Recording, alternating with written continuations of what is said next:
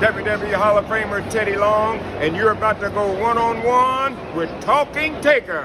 Holla. Take it easy. I got you. Take it easy.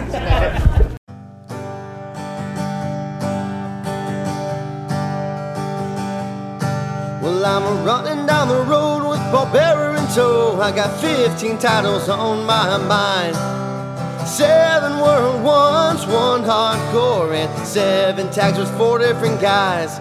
Take her easy, take her easy. Don't let the sound of gongs and bells drive you crazy. Lights up and raise my hands. Don't even try to understand the supernatural dead man. So take her easy.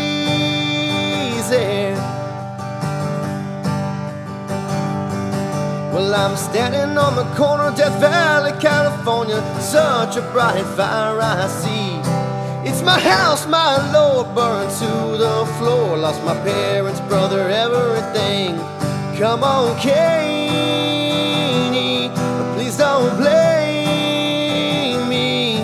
Paul Bearer took me in as his and tried to train me. Rarely lose, I usually win.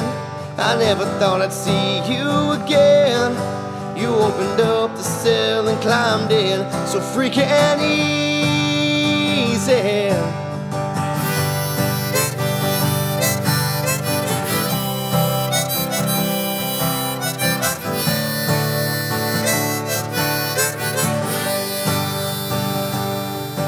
Now I'm running down the road and I'm all on my own. Got a decade of destruction.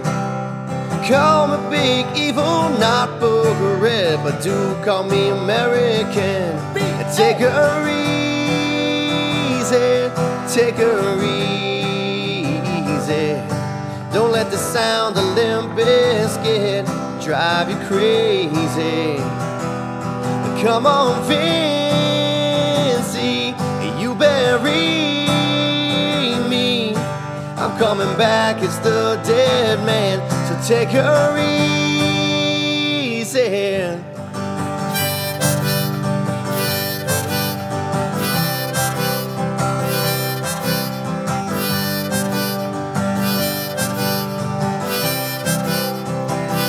I wanna take her easy.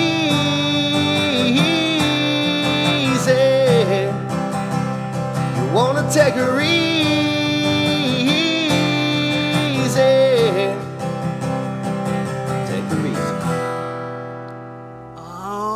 Creatures of the night, welcome to episode 213 of Talking Taker, our encyclopedic exploration digging up the career of the greatest professional wrestling character of autism, the Undertaker.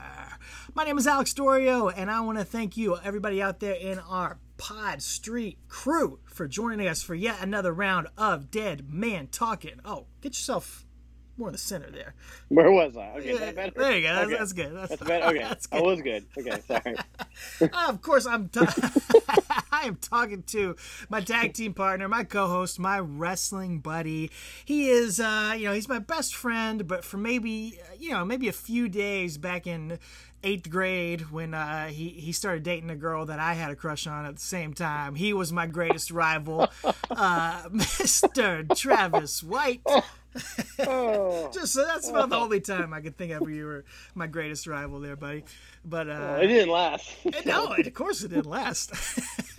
Our friendship stood the test of time. Yeah, that lasted. I think I was your greatest rival either when I pour the dip spit on you when we were in a pretend wrestling match, or when I beat you with Chris Masters. That's it. As CM Punk. You were CM Punk. I ruined your SmackDown World Title reign on SmackDown vs. Raw 2010 or 11 or something like that. Fluke beat me with Chris Masters. Oh, it's no fluke. What are you talking about? The Master Lock. You never beat me at wrestling game. The Master Lock Challenge. You be my champion. I couldn't get out of the Master Lock. It was unbreakable. Yeah, everyone, my whole season and everything. I was I was perturbed for a minute. I got over it. So be all right. I'm a different man now. Oh, okay. I was a young boy then. Yeah, in your mid-20s. Yeah, this is like 12 years ago. A young man, of course.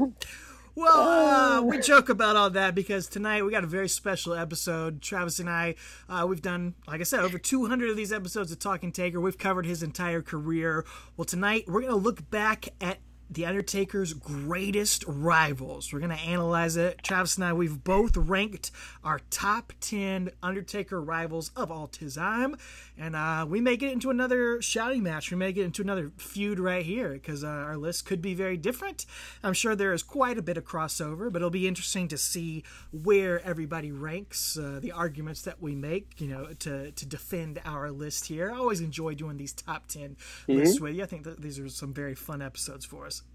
Absolutely. I'm looking forward to it. We were talking before we started rolling here that, I just kind of just didn't go back and do any research. I just laid down the top 10 out of my heart that I felt like jumped off the page to me and out of my memory, and kind of went from there, and then figured them around, and didn't want to be biased by anything or reading anything or watching any of our old episodes or listening. I just wanted to go through my gut after covering this man's career with a fine-tooth comb over the last 6 years.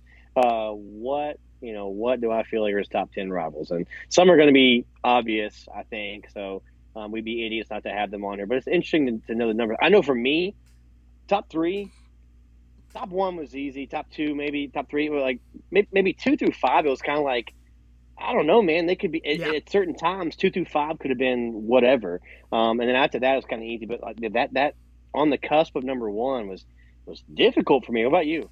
Oh, absolutely. No, I think I sketched mine out. Maybe I did a rough draft a couple weeks ago, and then I looked back on it, the past couple days, and switched some things around. Yeah. It's I don't know what really what defines the great rivalry. What were some of the characteristics you were looking at as you made your list?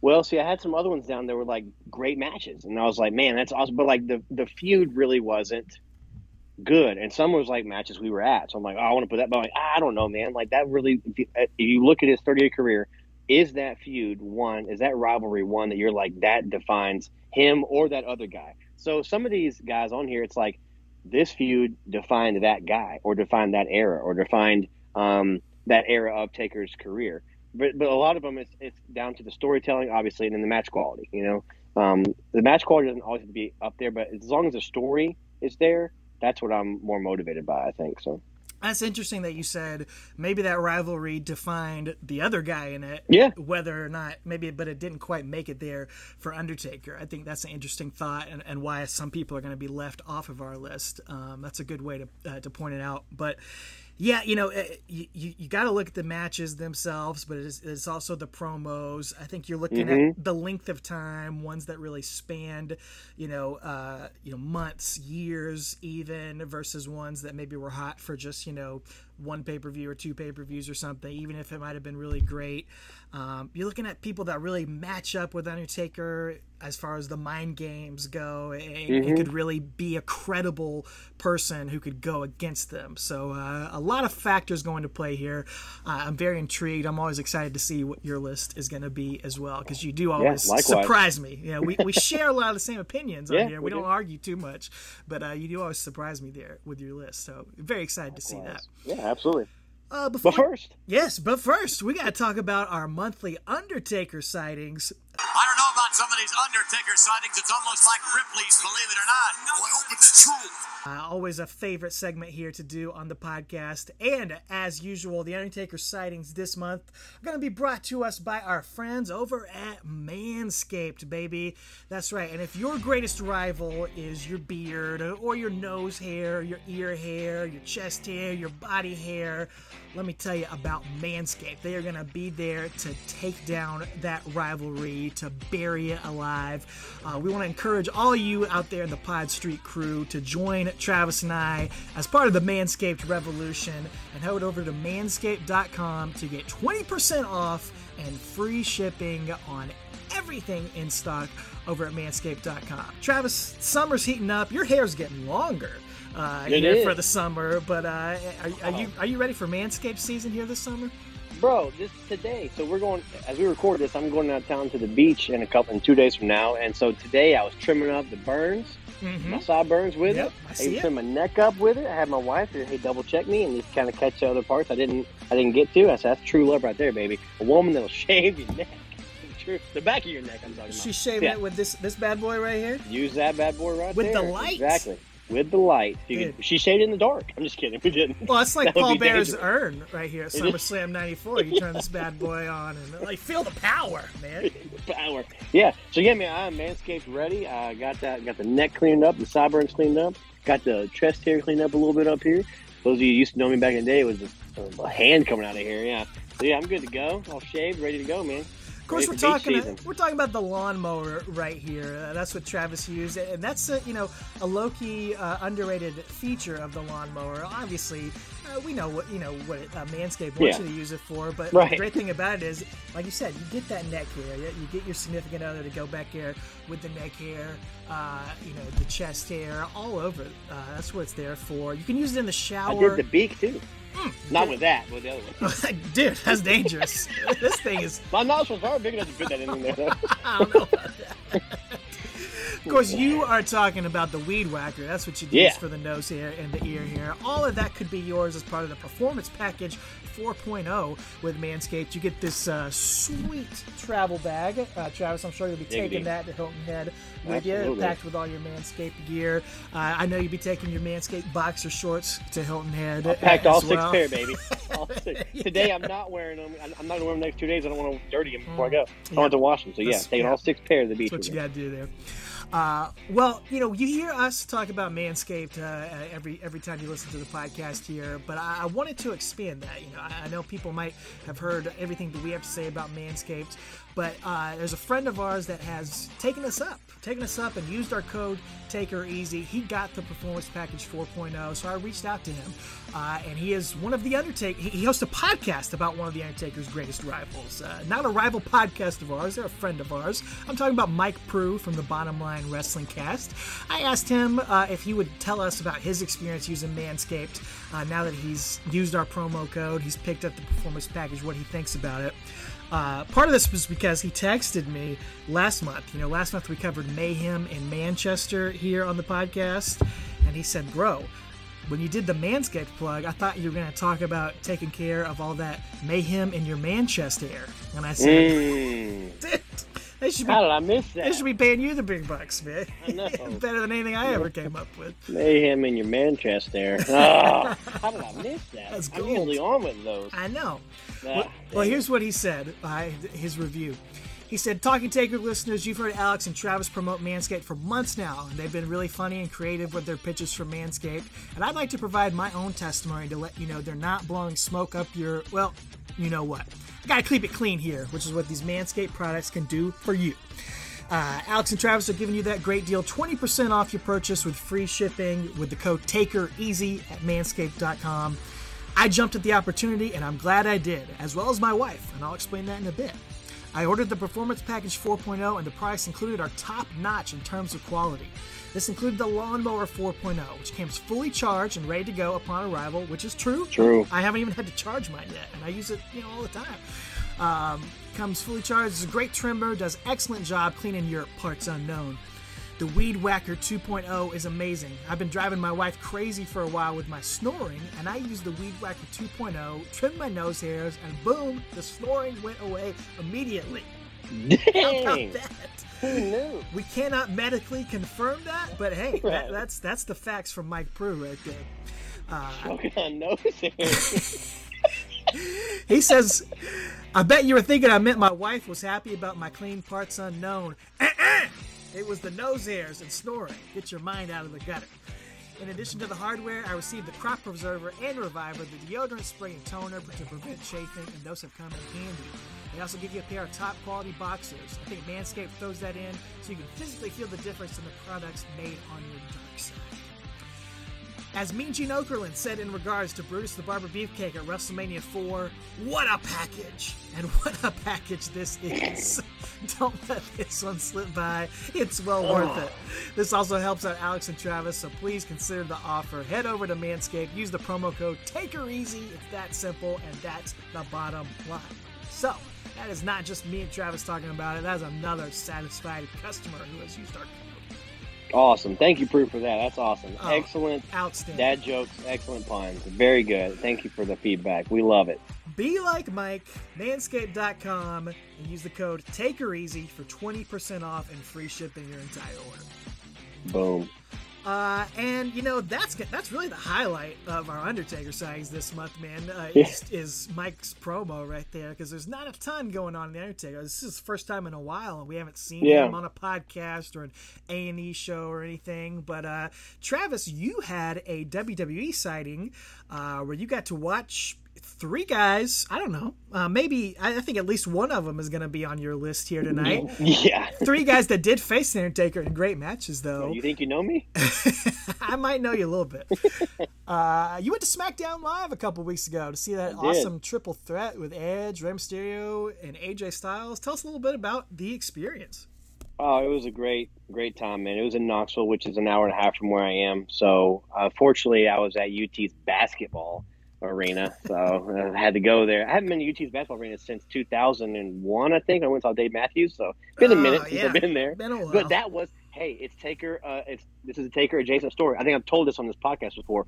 When we in 2001, we got there and went to the concert late on purpose because Macy Gray was opening, and so we went to eat at Wendy's, and we actually saw a guy that has like, "You guys want to ride to the arena? I got a limo." He had a limousine.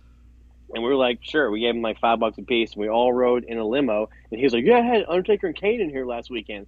And we were like, what? He's like, yeah, WWE was in town, or WWF at the time. Like, they were in town last weekend. Thompson Bowling, and I had Undertaker and Kane. We were looking around. We're like, there's like stains everywhere, and like plastic cups, and the ceiling's falling out. Like, you did not have Taker and Kane. And he was like, yeah, it's Stone Cold and Taker and Kane back here. And we were like, okay. So I didn't even mean to tell that story on this podcast again, but that just happened to come up. So yeah. Same place, 20-something years later, I'm there. That could have been Undertaker in 2001 with the dip cup. It could have been. It could have been. Yeah, it could have been. But anyway, great night, man. I took Trey, who went to SummerSlam with us last year, and then my buddy Chase, he's in the vlog, the SummerSlam. He's in the vlog, yeah. And Chase had never been to a live taping at all. This was his first, he's been to house shows, his first WWE televised taping at all of anything. So, big night for him. Opening match. It's interesting being there now because they actually brought Ray and AJ out before the show goes on. Yeah. Because when SmackDown came on Fox, it was Edge's pyro and everything went on and they came in. So it was interesting to see. I was like, what's going on right now? But honestly, they got the jobber entrance. Right, they did. But honestly, when you're there, that night was packed with so much stuff to cram into that one night because Roman came back and they had the triple threat, and they had 2 triple threats in the main event, and they had a lot of stuff. Belair's championship celebration. They had a lot of stuff to pack into that one night, and it was the first night of all the new call-ups from NXT and from the draft. So a lot of stuff happened that night. But there's a really good reason that they did the way they did. But it was cool. Like even when you're watching from TV, it's kind of weird when like say AJ Styles comes out and then they cut to commercial and then you come back and the match is going or just starting. But like honestly, when you're there, it's really fun like to do that because then you got the guys in the ring the whole time. It used to be there was nothing happening in the ring during the commercial break and then the guys would come out. So it's actually kind of cool the way they do that when you're in the live setting. So I appreciated that. Yeah, sure. Seeing Edge, seeing Ray, because I haven't seen Edge since. I saw him at SummerSlam, but like we got to see him. His last match for a championship. Was his last match for a championship. When he had to retire the next 2 weeks later. So it was a really big deal for me to see him going for a title. And AJ, I've never seen him live. He's been in WWE for 7 years, and he was not at SummerSlam.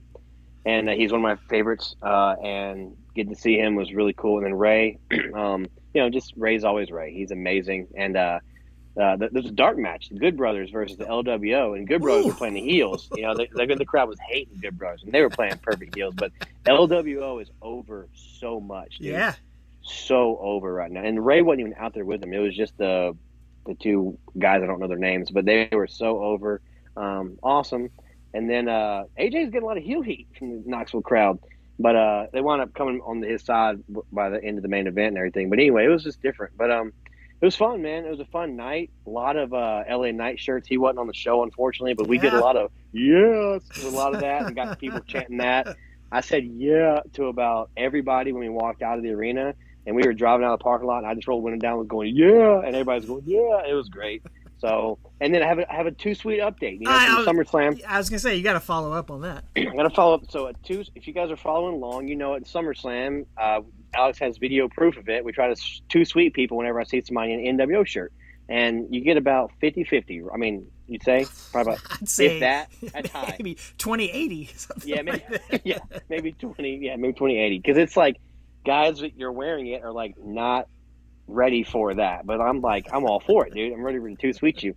So anyway, I was 5 for 5 with guys in NWO shirts, 100%, man, batting 1,000, and actually batting higher than that because 2 of the guys we did double Too Sweets too. My. So we were actually 7 for 5. that's pretty good odds. That's some Steiner math right there. Scott Steiner math, yeah. We were 7 for 5 or Too Sweet. Now I will say there were 2 guys in an NWO shirt that I saw, but I couldn't get to. It was so crowded the merch line, I couldn't get to them. So I guess that brings me back down to 5 for 5. So I couldn't get to them to even throw it up. But yeah, everybody I was just like, Too Sweet me, bro, and they would give it to me. So, and in their defense, they were all a little older, about my age or whatnot. So not a lot of young kids wearing them. So, but it was fun, man. A blast of a night. Again, getting to see AJ and Bobby. Bobby got busted open real bad, so I'm surprised he went through the match. But fun night, really fun night. Had a good time, and yeah, hadn't been to SmackDown taping since you and I went in 02? Oh my gosh, 2003, 20 years ago. Well, last time I went to SmackDown, I think it was. Oh wow, yeah, lots changed. So, lots changed since then. Yeah, Rey 20 Mysterio years. was still there. He was there. Edge probably was too, or he might have been injured. I don't remember. Yeah, he might have been. Yeah. Yeah. Anyway, I think he was out. I think he might. It's weird to think that Ray was on the show. Yeah. He's probably the only one. Yeah. Yeah. Yeah. But I mean, very lucky for you to have seen that match, dude. That's probably first time, last time, only time that match will ever take place. Because, I mean, you probably could have said this 10 years ago. That I bet those guys won't be going for very much longer. But I mean, honestly, these guys, they can't be going for that much longer. All 3 of those guys, honestly. You know, Edge cut that promo on social media saying, you know, he's probably close to being done. I think AJ's talked about being close. Ray, surely he's close. So pretty cool. That's probably the only time that match will ever take place. Yeah, I think so. And it was very special. Trust me, I was holding it near and dear to my heart. I got to see that match, man, and it's a very, very special night. So yeah, huge, very good stuff. And getting to see Roman in the Bloodline again was awesome. That's just the best storyline they've got going, and it's just the wrinkles in that story are amazing. So I just love it. So looking forward to what's coming next with them. Very fun, man. Excited. I'm glad you're able to go. Thank you for that on the scene report there. Like I said, Taker hasn't been anywhere. He hasn't been doing anything. But I did want to mention, I saw this floating around social media. Didn't think I'd be talking about this, but Omos, the Giant, he was on the Nigerian Giant. There you go, on the Chris Van Vliet podcast, and I did not listen to the whole thing. I just saw this clip, but not a fan of this guy at all. I don't care for him. Don't care about watching him. But this clip made me still not a fan of him, but it did make me respect him a little bit, and it heightened my interest in him a little bit because he was talking about how he was a fan of The Undertaker. He really liked the big boot into Snake Eyes combo that, of course, we pointed out, Undertaker, one of his signature combo moves. And he actually reached out to Undertaker and talked to him and asked him if he had permission to add that in his arsenal. And Undertaker gave him the blessing. And they show a clip of him doing it on Seth Rollins at the last pay-per-view at Backlash. Who were some of the big men that you looked up to when you were a fan growing up? Oh man, I can't go without saying Undertaker. The Undertaker, man, both on, watching him in the ring and as an individual, I truly have great admiration for him. Kevin Nash, Razor Ramon, may he rest in peace. I truly miss him a lot because he, I've had, since being in this business, I've had the privilege of having such good mentors who call me and give me advice Who else? Mark Henry, Big Show. This is just guys, that I've, watched a lot of Kane and just try to take a little bit out of how they work and implement it to how I work. A lot of people don't know this, but a lot of people see me do the snake eyes, big boot, instead of Taker's famous moves. Everybody just I just said, you know what? I think I've earned the right that I can do that with his permission. I was able to, so way to honor people who I truly look up to. I just thought it was really cool because, it's not like he was using the tombstone or the choke slam or anything. So he probably didn't even need to reach out to do something like that. But it showed me that he is, a fan, which I didn't think I even realized. I thought he's just some guy they recruited, but turns out, okay, maybe he's doing some research and he actually is a fan and appreciates things, and he knows enough and respects the business and respects Taker enough, the man, that he's gonna reach out before he does something like that. And I was like, you know what, I really respect that, and I respect him a lot more knowing that about him. Sure, absolutely, yeah. You shared that with me, and I was like, well, that's pretty cool. I still couldn't care less about the guy in the ring. I mean, the bell rings and it sucks to me, but the fact that he did that as a human is awesome, man. And Taker said, sure, why not? I'm not doing it anymore. So, yeah, it was the snake eyes, and then around the ropes and hit the big boot, and it was great. And Seth took it like a champ, dude. That was a great clip. So, yeah, you got to respect almost whatever his name is for being able to, to have the respect for Taker to do that. So, pretty cool. And 15, 20 years ago, those guys would have had a 3-month program, 3 pay-per-view program against each other, too. Without question. Not even that long. Just a couple. If Taker was still wrestling right now, 3, 4, they'd be getting every single Saudi show. It'd be Taker and Almost as an attraction. So casket match, no doubt. Triple wide casket, maybe. Well, speaking of decades ago, I did think we could mention here, lastly, a match that we're not going to do an episode on, but it is a match that has been definitely going to be celebrated and looked back at a lot this month. We actually did a special on it for the 20th anniversary. I'm talking about Hell in a Cell from King of the Ring 1998, Undertaker versus Mankind. It's the 25-year anniversary now. I think we covered it on the 20-year anniversary, saying, well, we're not going to get to the 25-year anniversary. We're not still going to be doing this podcast, but you know what? Here we are. But I would encourage people to go listen to that. We did a watch along for that and did running commentary for that match. But I think it is definitely, if not the number one, it's got to be in the top 3 most famous Undertaker matches ever. That match, and just ask you, Travis, man, 25 years later, what do you think the impact of that match is just on pro wrestling, on the Undertaker's career? What is that match's legacy here in 2023? It's the standard bearer for Hell in a Cell, like it or not. Unfortunately, I guess you could say, because the bar was set so high. Again, your and I's favorite Hell in a Cell is the original, and that was our number 1 match of all time here. So, So again, this match is not in our upper echelon of them, but as far as looking at the business itself, that raised the bar for WCW. It took ECW had to raise the bar too, and they were already raising the bar. So it just brought the whole business up to a new level. Again, for better or worse, it brought the whole business up to a new level. Well, crap, what do we got to do next to wow the people in the audience? And also, it defined it. It helped turn Mick Foley into a babyface. He was kind of because just a month before we just watched that match with Dude Love, right? And Taker was on the outside, and he was a heel. And it is just a month. Literally the month before, so that's why it feeds into that. So, he gets sympathy, and he's going to become a huge babyface and win the title in January of '99. So I think it was a turning point for him in his career, and probably a turning point backstage for him too. Because again, glorified bump guy. That's all everyone ever said. And yes, that match showed that, but it showed more because he came out multiple times, and he came out at the end of the show to do what he didn't need to do. And so I just think it just raised the bar for better or worse for the business in and of itself. And again, it's iconic. Jim Ross, that's probably Jim Ross's most famous call. Oh, I don't know. Yeah. It's iconic for him too. Yeah. So just the whole thing, the visual, the way it was shot with him, it's just iconic. I don't know. What do you think? Yeah, no, there's very few matches in history that will be remembered and looked back on as much as that one is. You know, that it's one of those like Hogan and Andre at WrestleMania 3. I think Hell in a Cell, Undertaker and Mankind is one of those that, you know, it overshadows any other Hell in a Cell. Yeah, it's not 5 stars, not like at all. Hogan Andre is not 5 stars, but the whole spectacle of it. Yes.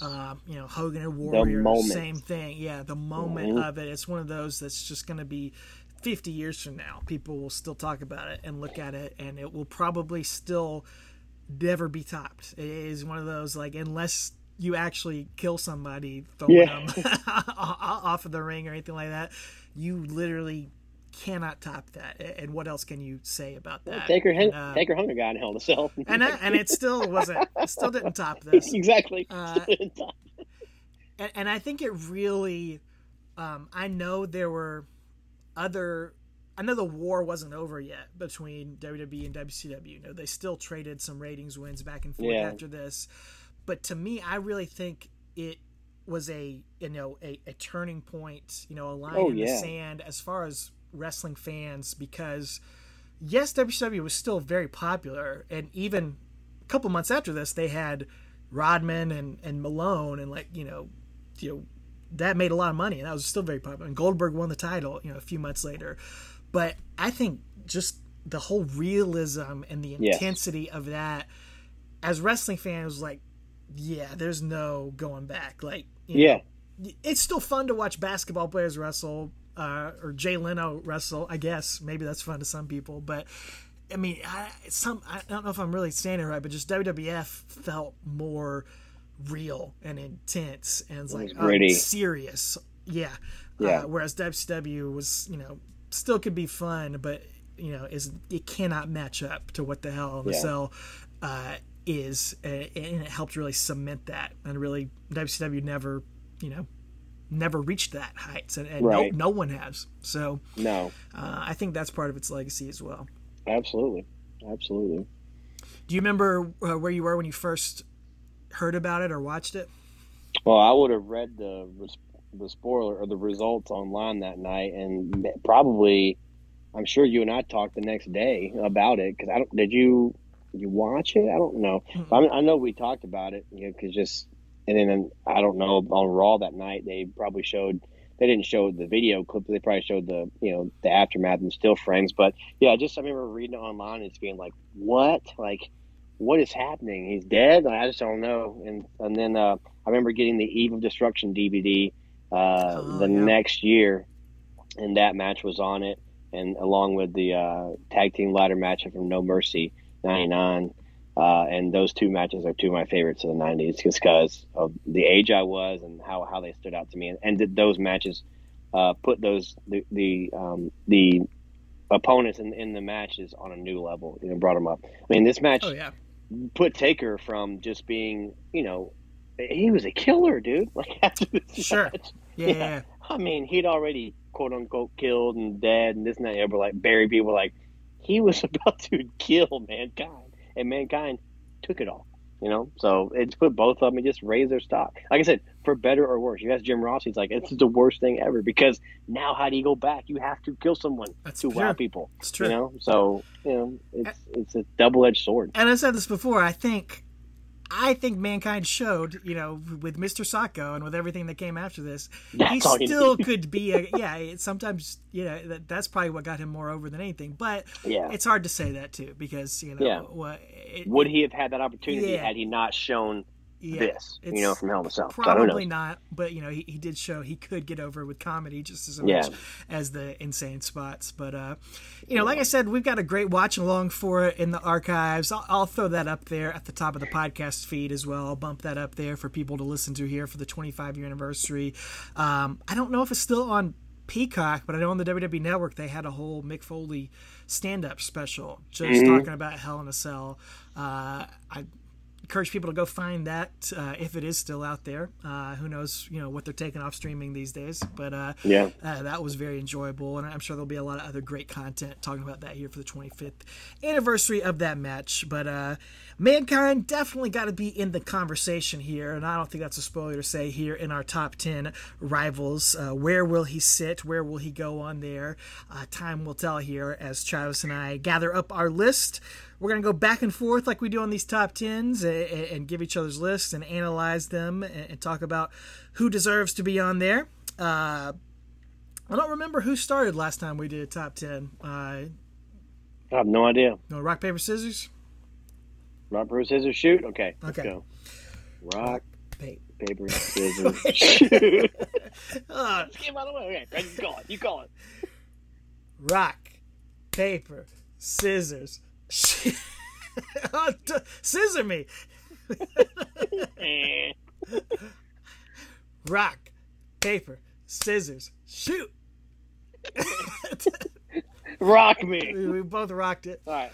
Rock, paper, scissors, shoot. Oh, you got me. All right. Does that mean I go first or second? I don't know. I guess it's your choice. I'll go first. Okay. All right. All right. Top 10 Undertaker rivals. Like we said, we're factoring in everything here.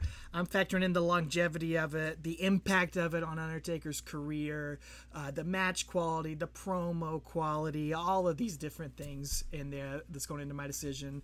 And I'll go ahead and say this, my number 10 pick. This one is a sentimental one. This one is one that I squeezed in there because it means a lot to me. It's probably not on most people's top 10 list, and I would agree with that. But it isn't on there for me, and it doesn't necessarily fit all those other qualifications because it's not a very long one. But it is an early one, an important one, and that to me, if you've listened to me talk about this on the show before, you might know I'm talking about Yokozuna.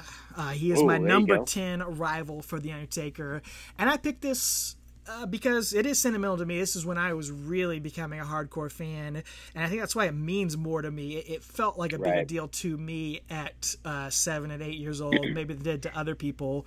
But I do think Yoko was really, besides Hulk Hogan, I guess, was really the first guy that I think matched up to Undertaker. You had him going through guys like Kamala, Giant Gonzalez, Nails, Papa Shango, whoever he was facing on house shows or whatever.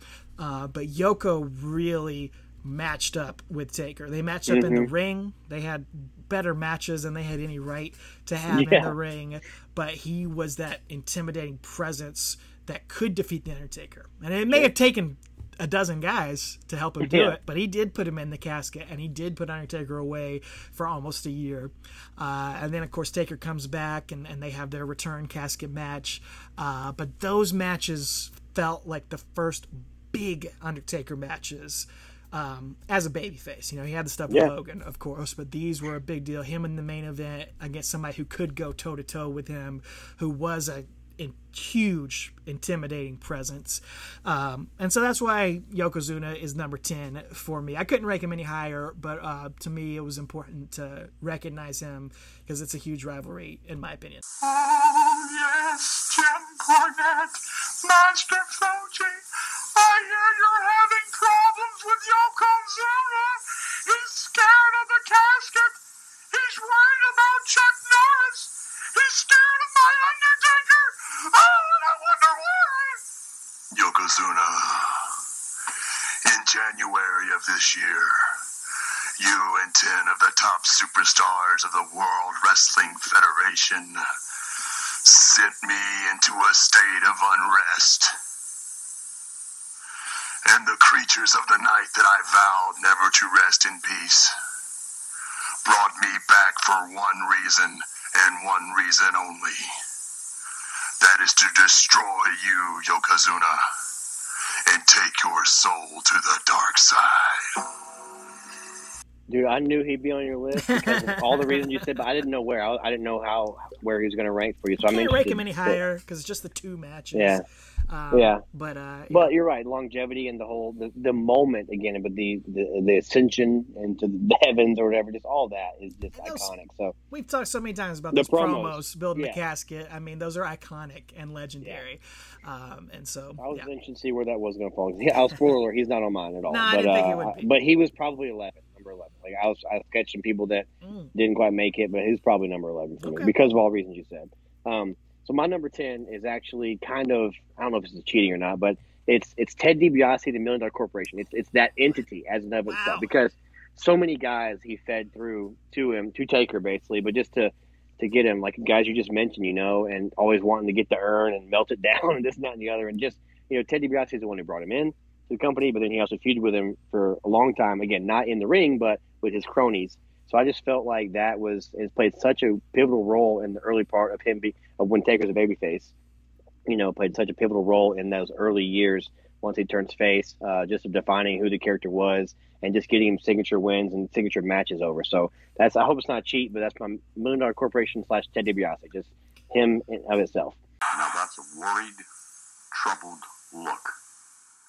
I believe Ted DiBiase, we see beads of perspiration forming on your forehead. You're really worried, aren't you? And tell us what it felt like, if you would. Tell us what it felt like standing there in the ring. Tell us what it felt like when you heard the voice, Ted DiBiase. Was it awe-inspiring? Did your heart flutter a bit, Ted DiBiase? Okay, McMahon, I was scared. I mean, the whole thing caught me totally off guard. I mean, all of a sudden, there's that voice. I mean, yes, that was the voice of The Undertaker. I brought The Undertaker to the World Wrestling Federation, but he was standing right there. I was looking at him. His lips weren't moving, but there was that voice. So how do you explain it? Just like I've explained everything else that's happened thus far. It's got to be Paul Bearer. It's got to be another cheap trick on the part of Paul Bearer. But what I do know is I have confidence in The Undertaker. I'm bringing The Undertaker to SummerSlam, and whatever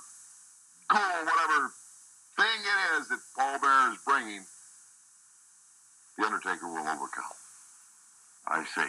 Man, I don't think it's a cheat because I've got some things like that on my list here in a little bit. But, dude, I had him in my list at one point, and I ended up bumping him down because, like for a couple of year span, that is who Undertaker is feuding with. You know, it goes through IRS and Kama and King Kong Bundy, the Undertaker. It's all goes back to Ted DiBiase. Exactly. And like you said, you've got the tie from Survivor Series 1990, that tie in there. For me, why I bumped it down is because those matches sucked. Sure, absolutely. It was a long rivalry, but to me, it didn't. It ended up not being some of the best high quality stuff, but I think it's definitely it was in the consideration for me because of the span of it. And the fact that Ted DiBiase was intent on taking down the Undertaker. So he was kind of like the Emperor Palpatine behind just pulling the strings of all the different Vaders he had and stuff. I just felt like it just really warranted. Like I said, it really was helped establish that character when he turned babyface. So, but matches they blew. They were awful. They were awful. But I just felt the story was so important. Sure. So, no, I respect that. Okay, interesting. Number 9 for me is someone who Undertaker did face him in the ring, but it was more of an outside figure. And maybe this is a little low, but I just couldn't slot him above anybody else. To me, number 9 was Mr. McMahon, Undertaker rival. And I picked this because, again, much like with Ted DiBiase, Mr. McMahon is a guy who tied in with Undertaker for a long stretch of time, more on the outside than on the inside of the ring, although he did win the Buried Alive match to end the Dead Man, or the Biker Taker character, and bring back the Dead Man. But look at 98. We all think of Vince versus Austin, but Vince versus Taker is a huge part of that. We covered it on the Over the Edge pay-per-view. Yep, they're in cahoots. Ministry of Darkness. I mean, that begins through Undertaker and McMahon, you know, burning Vince's teddy bear, kidnapping Stephanie, all that stuff. And then fast forward to 2016 with... didn't think about that. Yeah. The Lockbox, Undertaker and Shane and all that. And I think that's why I had to bump it down a little bit lower, is because there's such a big gap. There's really nothing there between 2003 and 2016. If there was even just a little bit more of that, I probably would have ranked it higher. And also because when you think of Vince, you think of Vince and Austin. You don't think of Vince and Taker. Right. But as we watched it, it is huge. It is a big part of it. One of my favorite things we ever did and saw, it happened so many times, it was like a running joke, was Vince would always step up to Taker and like act like he was real tough, and then bow up to him and always eat a choke slam. Always, you know. Just maybe you can get it right. I'd like to wish you the best of luck. You know why? Because I think the two of you are going to need it. Because as far as I'm concerned, it's like dealing with the handicapped. Uh-oh. Easy. One's physical, and the other is mental. Oh, look at that Good face. luck to you both. Wait a minute. Get your hands off him.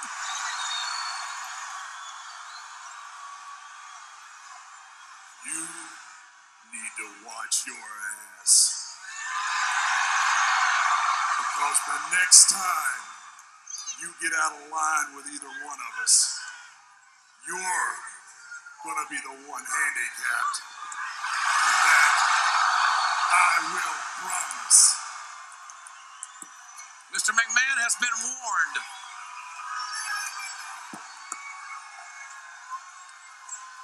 Oh, he got caught. Oh, no, the Undertaker just nailed McMahon. He can't do that. The Undertaker assaulting Vince McMahon. The Undertaker is annihilating Vince McMahon. Where are the cops? And now Kane and the Undertaker are stopping the owner of this company. 911, call it. Get him out now.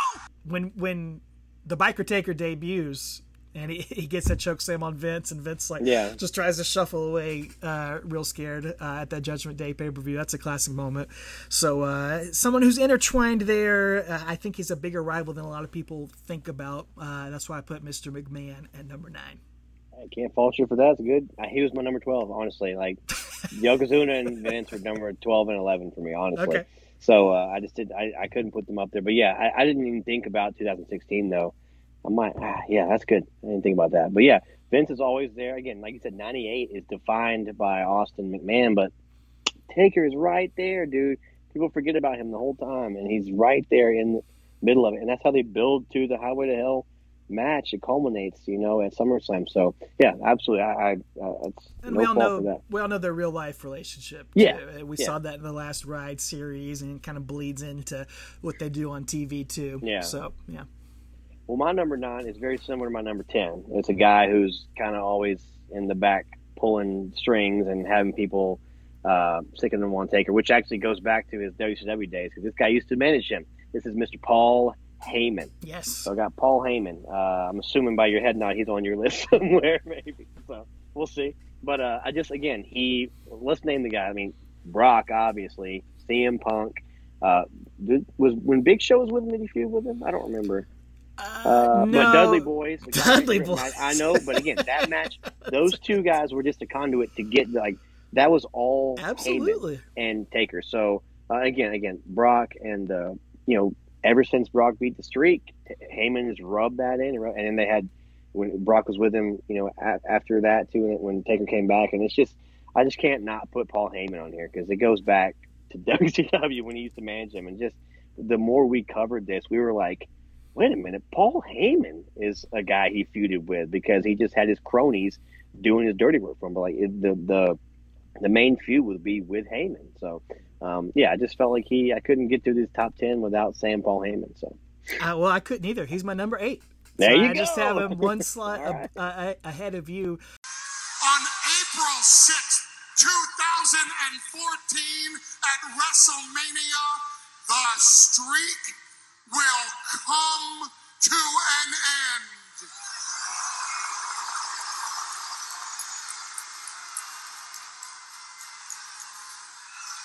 And ladies and gentlemen, the streak will come to an end because it will be conquered by my client, the Beast incarnate, Brock Lesnar. For all those same reasons, yeah, he is a guy pulling the strings, and so much of his rise as the premier manager, and this, he's still to this day one of the main characters on WWE TV.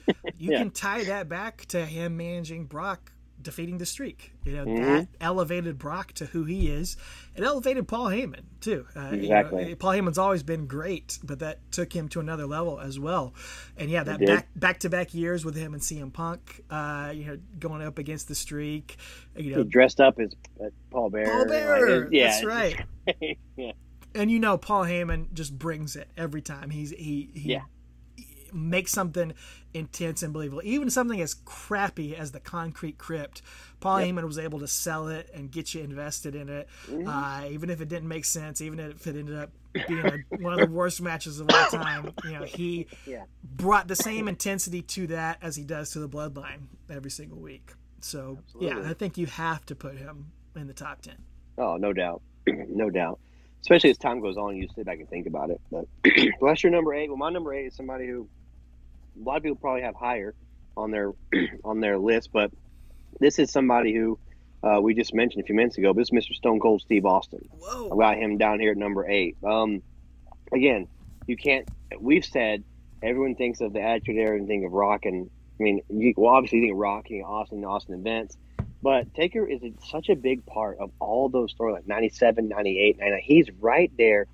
If the top 2 guys are here, he's right below, whether it's Shawn and Brett, whether it's Vince and Austin, whatever it is, he's right. He's the tier right below, helping facilitate that top story as well, So I don't want to sleep on Taker's involvement in all this because, again, it culminates in the Highway to Hell match at SummerSlam, which, again, we've talked about their actual matches on pay-per-view. Austin and Taker weren't that great.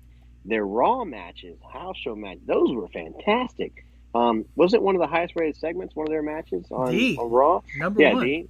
Yeah, so again, and Taker wins the title from him. Was that his second title? Third, right? Yeah. So yeah, it's just again, forgotten time period. And all blends together. Yeah, but I obviously couldn't not put Stone Cold, but he's a lot lower than some people might have him because I don't know, their matches and their feud was just part of a bigger story. I felt like it wasn't really focused on them. So, but we got some cool stuff with Paul Bear trying to cut Austin's pants off in the morgue and all that stuff, Time those to outtakes. Embalm him alive. That's right. Yeah. So anyway. All right. Stone Cold comes at number 8 for you. Okay. All right. We'll get to him in a minute here for me. Number 7 for me, probably, lower on my list than he is on other people's list. But gosh, it's just, we're getting into the heavy hitters here. It's tough even at number 7 to try to sort all this out. But number 7 for me, went with Mankind all the way down to number 7. But you got to include Mankind on the list here. He was, we joke about it. Commentary always says, this is the first time we've ever seen Undertaker beaten like this. It's the first time we've seen somebody match up with him like this. Mankind really was. And he came in there in 1996 and took Undertaker down like nobody ever had before. Ever. Defeating him, I think, 2 or 3 pay-per-views in a row. Dominating him like we'd never seen before. Turning the Undertaker's manager against him, turning Paul Bearer against him because he was that strong of a force. And then, of course, they're tied together forever in history because of Hell in a Cell, 1998. And honestly, I'm already thinking, maybe should have been higher, as I'm saying all those things. And I guess for me, I don't know. The only thing I could think of was just longevity of it. Maybe is the only reason I didn't put it any higher, because it is a short period of time. And, after that Hell in a Cell, they never faced each other again. Yeah. And it would have been cool to see them really through the ages do some more stuff. Of course, Mankind, his career, he did wrestle a good bit longer, but maybe just as a part-timer. But I mean, just incredible impact. Somebody who matched up against him. There was a whole great A&E special about their rivalry. It was that good on there. But I don't know, man. I just had it at number 7. I couldn't put it personally against some of these other ones. Yeah, dude, this was the hardest part. Like I said, the almost the 7 through 2 were the hardest, or 7 through 3 were the hardest ones for me. It's just like, I said top 5, but honestly, if I said you could interchange any of these guys on any given day. I'm like, in fact, I just switched 2 of mine and then switched them right back because I was like, no, don't second guess yourself. So I just switched my 7 and 6, but I'm gonna go back to my regular number 7. So my number 7 is somebody who's probably obviously higher on yours, but we higher on some other people's too. This is Paul Bear. Okay. Paul Bear himself is number 7 for me. So again, they never really had. I mean, they obviously feuded. Again, brought in Kane. The Undertaker stuff, the Mankind stuff first, then brought in Kane, Vader had him against him, and just the story that weaves back and forth, the on again, off again with Paul Bear, again, another Emperor Palpatine type guy just pulling strings behind him. So you got DiBiase, Paul Heyman, and Paul Bear, all these kind of dark Siths in the background pulling, using their cronies to fight this honorable Jedi, or whatever. So anyway, it's just very. I couldn't get to this list without putting Paul Bear, even though they never had a one-on-one a pay-per-view encounter. They did have that. They had that crappy match on. No, who Paul Bear had a match with? Big Show. Yeah, Big Show. But Bear. You can't get to this without it. But there's so much to be said for it. Taker wouldn't be Taker without Paul Bear. What's his name? Brother Love. Wouldn't have. I don't know if this character would have lasted with Brother Love. So Paul Bear really put the icing on the cake, solidified this character as what it was, and then again just stabbed him in the heart, stabbed him in the back, stabbed him in the heart again, stabbed him in the back again. Just so much on again, off again. Was he his dad? Was he not his dad? Who knows? So much. Slept with his mom. Just weird stuff happening. So got to go with Paul Bear here. So. Oh, you do have to, and he's one of those things that makes a great rival. In anything, in any situation, is that they were originally friends. And for whatever reason, the friendship splits. And these guys were basically family to each other on screen. And to see their split just makes the rivalry even more intense and more personal. Because I'm sick and tired of being sick and tired. I'm tired of carrying the Undertaker for the last 6 years all around the world, leading him to the World Wrestling Federation titles and everything else. These morons shut up. Show some respect. I'm tired, Jim Ross. Number 6 for me, I wouldn't be surprised if he's in your top 3 or top 2 even, but number 6 for me is Edge. I had to put him there because, this one is shorter than a lot of other rivalries that really only spans less than a year, but the quality of it outshines that. And this whole feud with Edge in 2007 into 2008, first of all, the matches were fantastic. Some of the best matches Taker ever had, especially, that late in his career. But we talked about this when we covered it all. This felt the most like the best of the Attitude Era was this Undertaker Edge stuff. It took us back to that. Watching it on the show for the podcast was first time I'd seen a lot of this stuff because we weren't watching hardcore back there in 2007, 2008. So I saw a lot of this stuff for the first time, and binge watching it I think made it even better to see it all take place. Get to watch it so quickly. But Edge becomes this monster. He becomes this, comic book villain. He brings in La does. Familia, Vicky Guerrero, and all of that, and he gets these massive wins against Undertaker. And that's part of what makes a great rivalry too, is it wasn't one-sided. Exactly. Edge was able to get the big win at One Night Stand and put Undertaker in his career, basically. Right. But then Taker comes back, all the twists and turns. Edge basically turns into the Joker on TV. And Undertaker comes back, defeats him in Hell in a Cell. But it was so personal, so good. It really elevated Edge. It really helped to cement him as a main eventer. And I think, I'm not saying that saved Undertaker's career, because it didn't need saving, but he hadn't been doing much 2006, 2005. Not much high quality. He had the stuff with Batista, which was great, but then this Edge stuff came after that and really boosted him and gave him an incredible run on top. So that's why I got Edge on number 6. Oh, absolutely. And you're right. He's on my list coming up. So, you said outshine, man. And Edge that summer, dude, he was looking California but feeling Minnesota because he was looking good. But, that whole thing, the whole Batman thing, to me, just the Joker and the Batman, and Edge literally says he got part of his character from Heath Ledger's Joker that summer, which is funny because on Raw, Chris Jericho got his character from Antoine Chigurh or whatever from No Country for Old Men, also with a little bit of Joker, too, mixed in there just as far as the commitment to character. So, again, those are the two storylines that defined Raw and SmackDown that whole year. And to me, they're two of the best storylines. That Dirty's ever produced. I just love it. And they elevated all the guys in it. Shawn was already a made man. Taker's already a made man. But you put Jericho, he'd already been a world champion, but you put him on another level on Raw. And this put Edge on another level on SmackDown. He'd already been world champion too. But having that match and that feud and wins over Taker, those as a side note, there was an interview with Busted Open with John Cena last week, and he was talking about how he thinks that Roman Reigns is better than him because when he would feud with people, of course everything is well, I bury people. He's like, no, I didn't bury people, but when they would get done feuding with me, I didn't elevate them necessarily because I'm not burying them, but my character was built to just keep going. He said, but look at what Roman Reigns has done in the last 3 years. You had all these new guys main event WrestleMania with the Bloodline and Sami and KO. You brought them up to main event. They could main event any house show anywhere in the world and be that. You brought up Daniel Bryan and Edge. The main event WrestleMania is Brock again. But he's brought up these guys in the Bloodline, brought up all these ancillary characters that wouldn't have been main eventers Solo, now.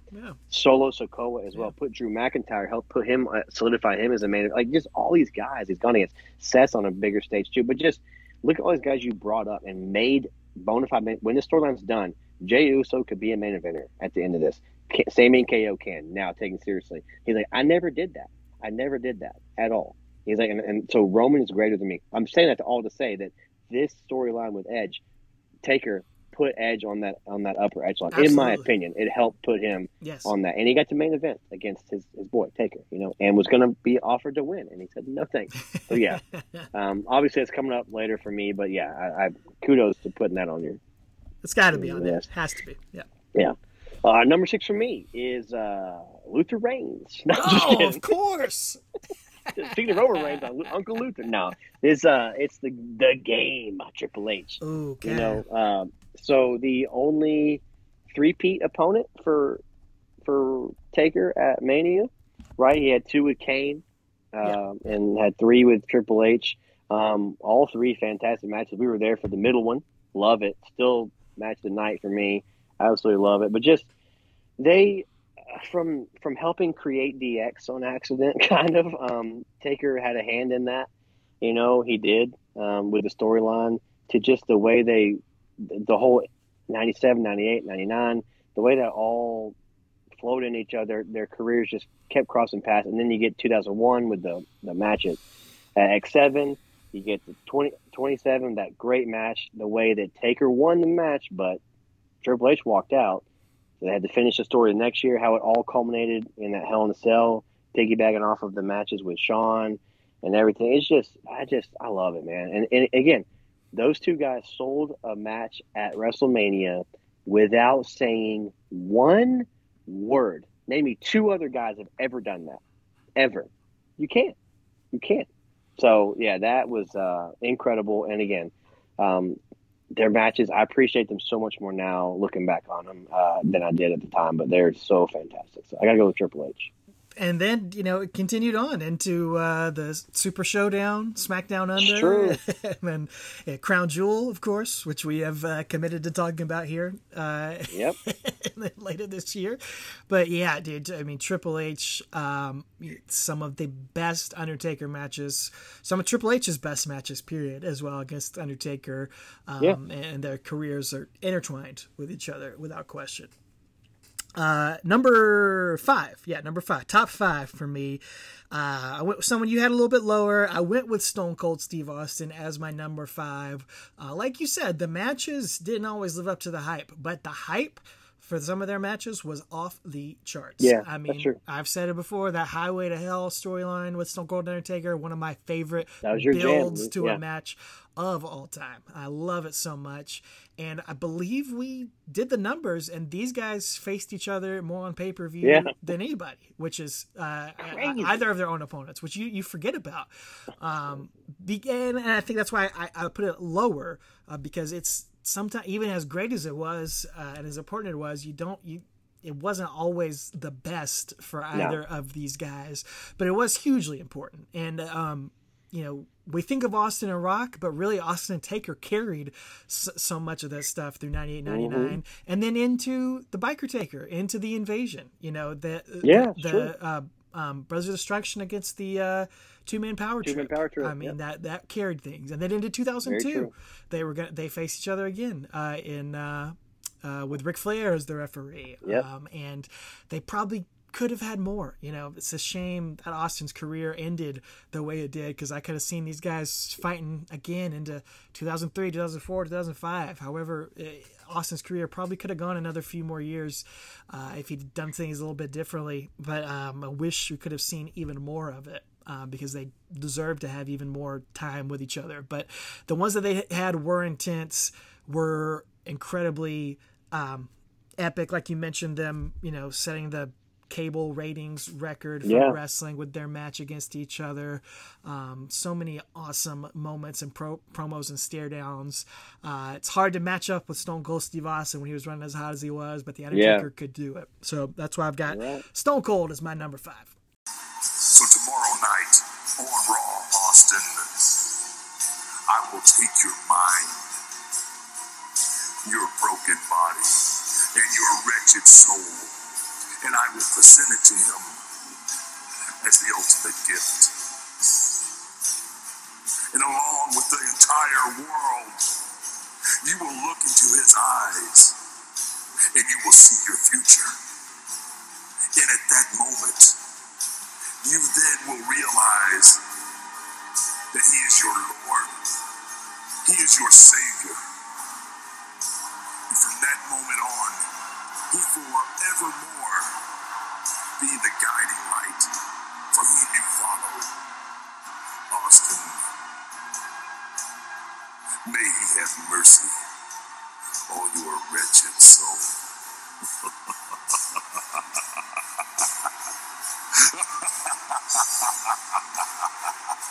Well, then I will tell you this. You can have my mind, you can have my broken body, but you can't have my soul or my beer, because I'm going to put this sole of my boot in your ass.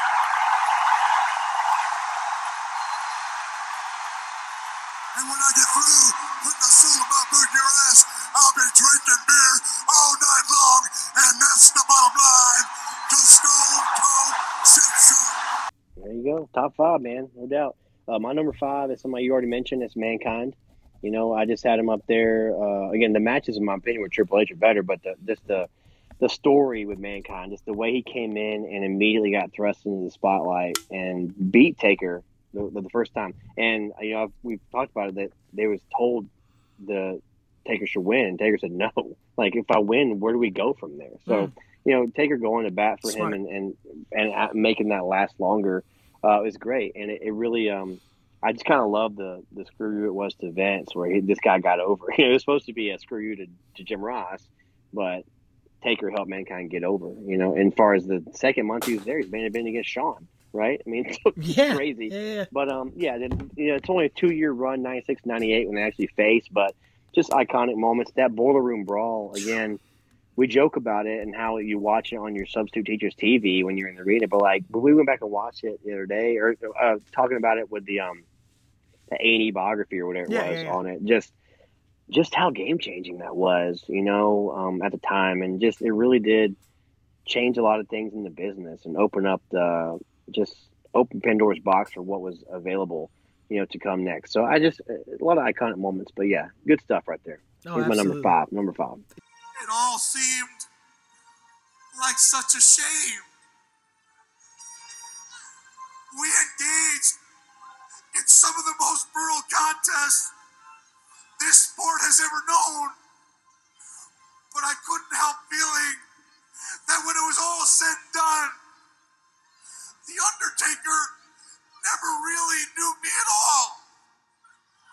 Oh, I know him and his fancy cars, posh hotel rooms. But do you know me? Do you know what it feels like to sit on an airplane with the stench of your own charred flesh in your nostrils for 14 hours? Because I do. And it makes me sick. I probably should have had him at 5 instead of Stone Cold, but I think that's a great choice. He deserves to be top 5, no question.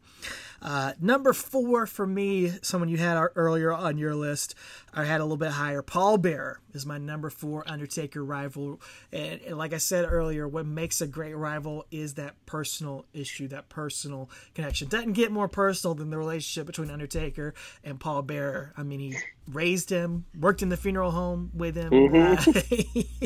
He had relations with his mama and sired his half brother Kane. But just the turn from on him at SummerSlam 96, it was so shocking, so out of nowhere, so devastating.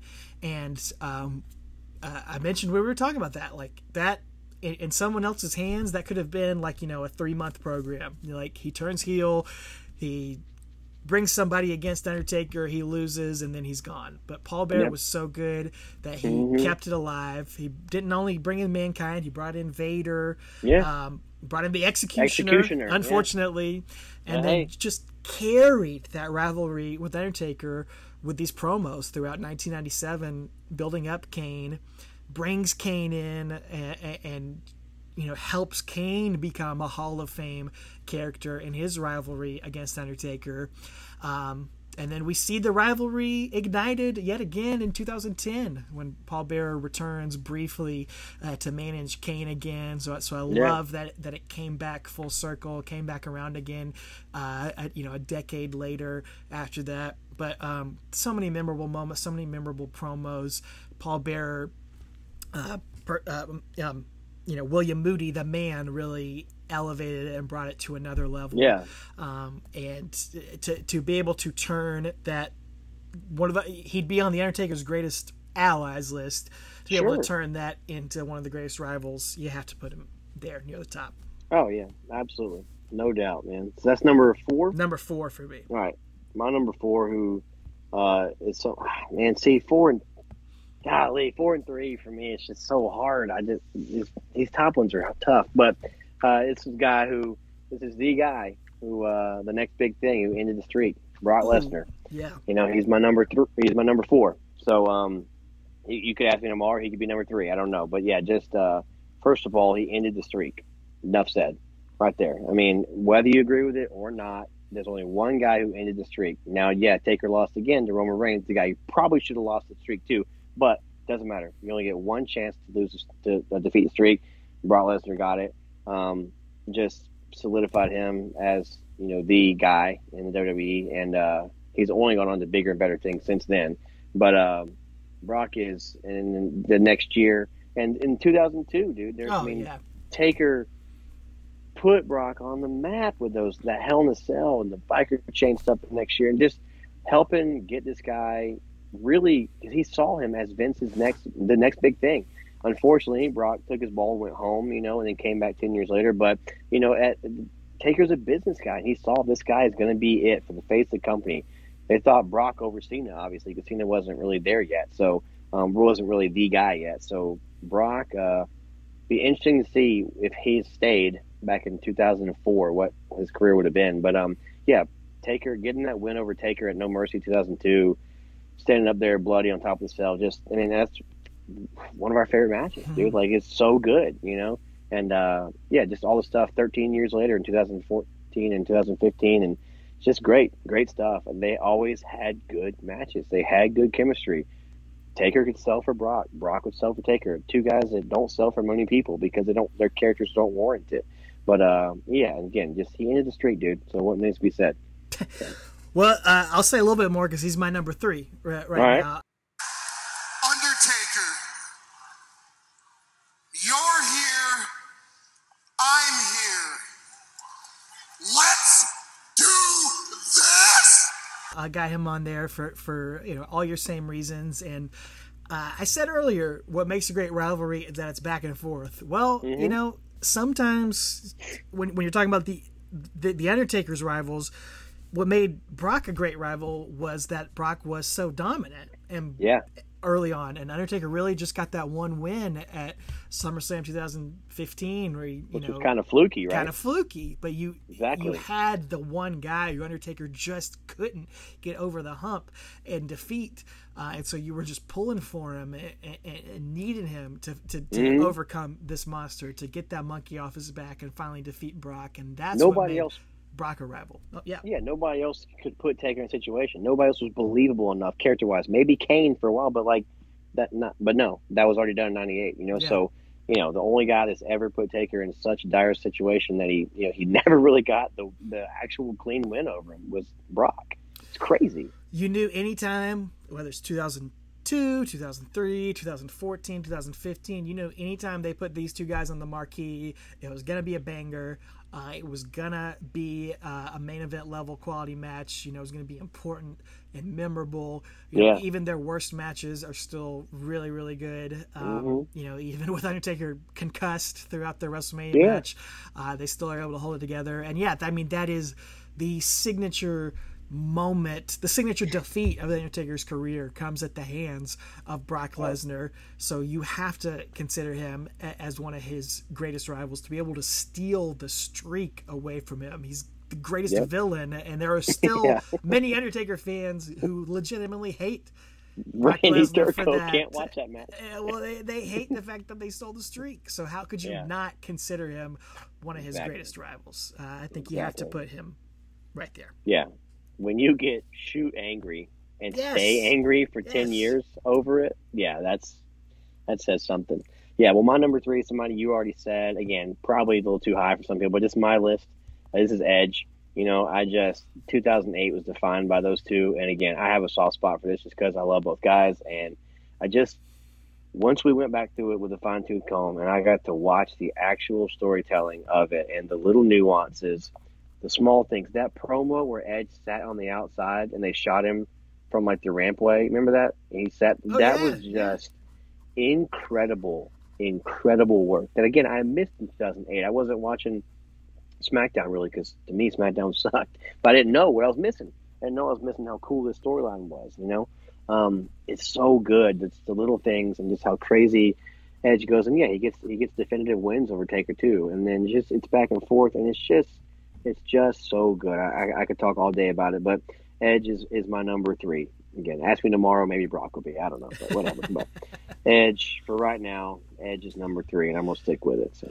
What's the matter, Vicky? You look a little nervous, right?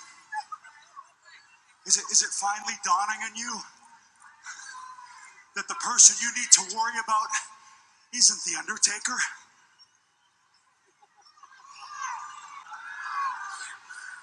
You want to put me in a hell in the cell with the Undertaker like it's some form of punishment?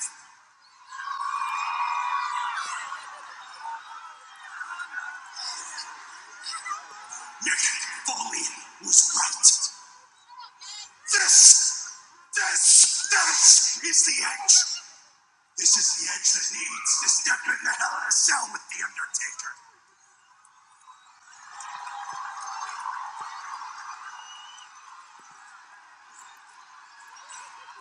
Undertaker wants to take me down, well, I'm gonna pull the Undertaker down to hell with me. No, I figured he would be, and again, the high quality, even if it's over a short period of time, and the memorability of it. The callbacks and just the callbacks, and so and then the Batista match and stuff too, like the callbacks through with it. It's just so good. It's so good. Yeah, storytelling wise. Edge is perfect at that. He's always been. He's great the at perfect heel. Yep. Okay. My number two. Two and one. Let's get through there. Two guys we haven't said. Well, all right. This is my most controversial take right here. And some people are going to think it's cheating. Okay. I don't think it's a cheat because I'm not saying it's a tie. I think if I was saying this was a tie, I think that would be cheating. But it's not. I'm doing these two as a unit right here. Okay. I'm going to try to explain it. You can call me out if you think this is BS, but my number two rival for Undertaker is DX. Triple H and Shawn Michaels as a unit.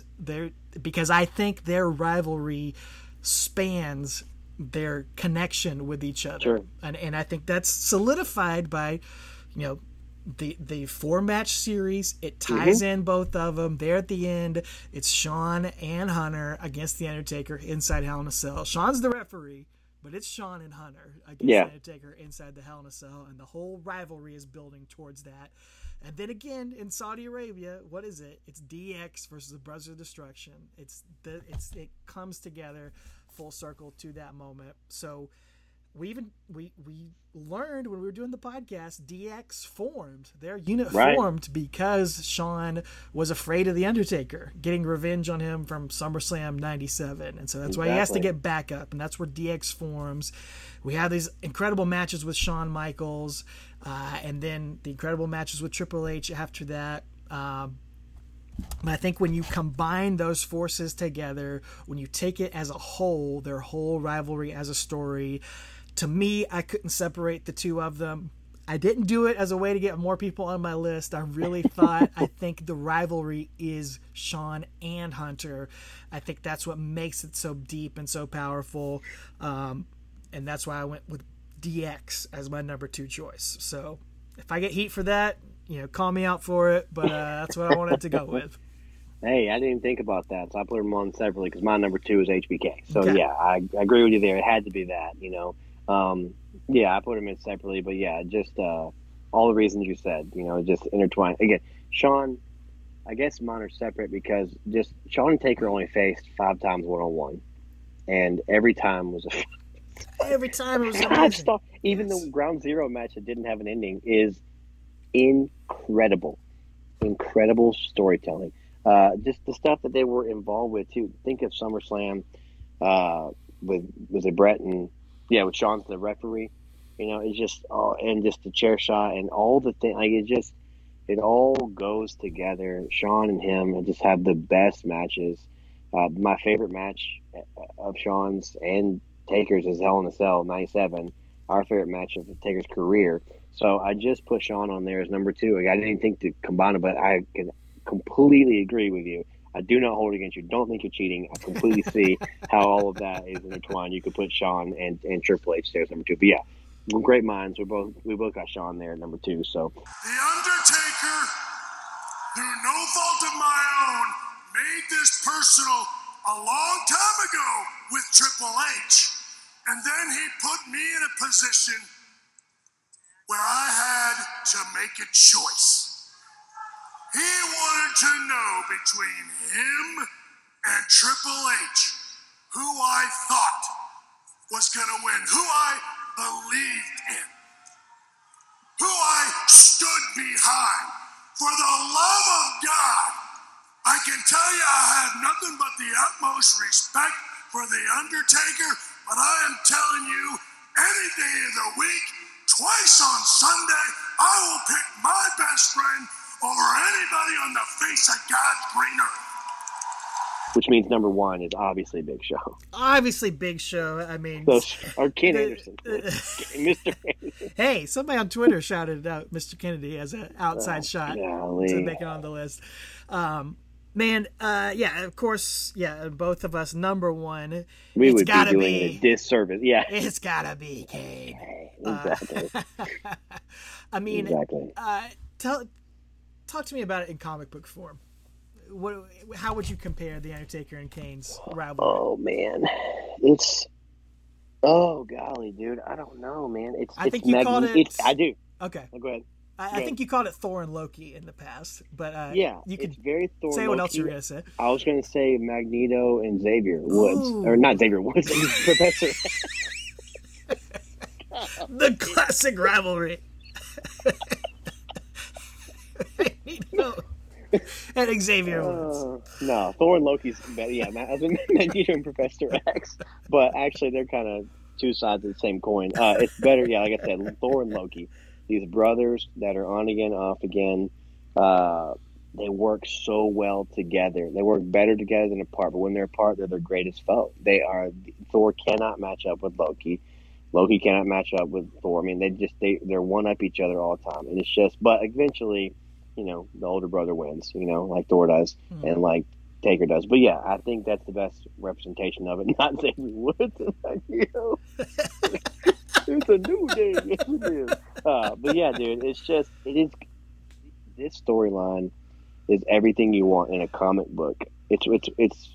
I would love to see Joker and Batman. I mean, there are times when they team up and they have to, based on things. But like Taker and Kane teamed up because they're bros. They got on each other's good side. But yeah, I think Thor and Loki's the best representation of it, and it's just amazing. It has so much depth. We always talk about wrestling is a soap opera for guys.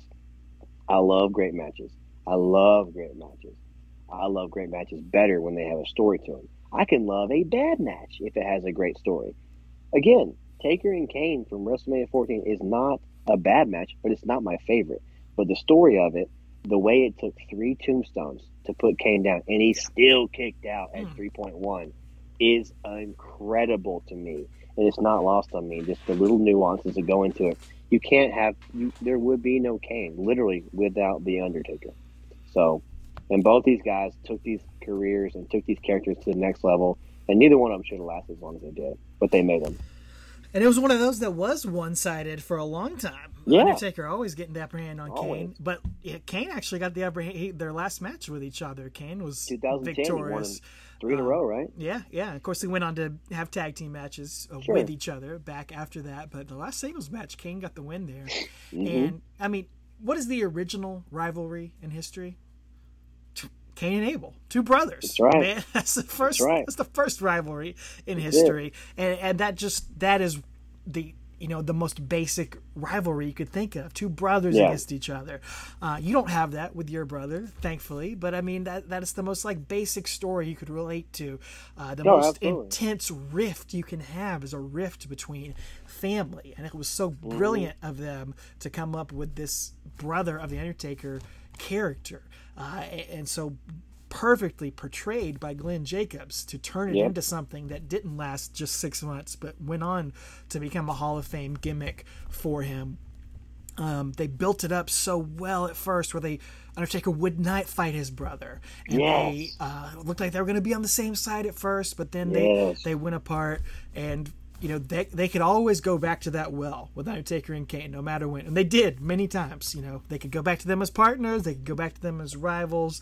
And it was always going to draw money. It was always going to work. It was always going to pop the crowd when the Brothers of Destruction united with each other. Man, it was. And that's why they're great rivals, because of how excited the crowd gets when they finally put the rivalry aside and team up. Just like Thor and Loki. Yeah. Just like Thor and Loki. I love it, man. Do you remember when it all began? When you saw me again for the first time, the look in your eyes told the story.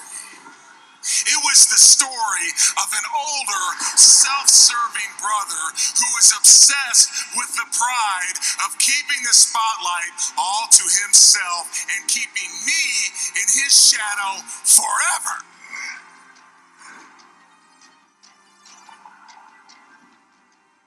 Everything that I did in those early years, you were able to overcome. Instead of destroying your legend, I made it greater. When you set me on fire, I knew that it was my influence that pushed the dark side to the limit. It took your little brother to separate you from your last vestiges of humanity. It was your most magnificent moment. That's when I knew what I had to do. That's when my master plan was set in motion. I think you could make other cases for people other than Kane, and I've got some Twitter comments to read from some of our followers. I think you're wrong. If you say anybody other than Kane, I think you're wrong. Yeah. I'm sorry, but you can try, but you're wrong. You could try. We appreciate your opinion, but you're wrong. I'm being a heel right now. But before I read those, man, you mentioned some honorable mentions. I was going to say someone that didn't make our list. I was going to save it in case he made your list, but I think my number 11 was Batista. It was really between him and Yokozuna.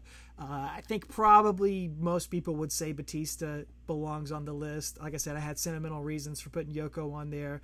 I think Batista, again, too short of a rivalry, but the matches were great. He was a true We were equal. there for one. Yeah. Oh, yeah. He was a true equal to Taker. It elevated Batista, put him on the map, their matches against each other. So I wouldn't be mad if anybody put him on their list. I had him on there at one point and took him off. And he scratched off right here. Batista scratched off. I couldn't see it, but there he is, scratched off. Anyway. Yeah, I can sort of read that.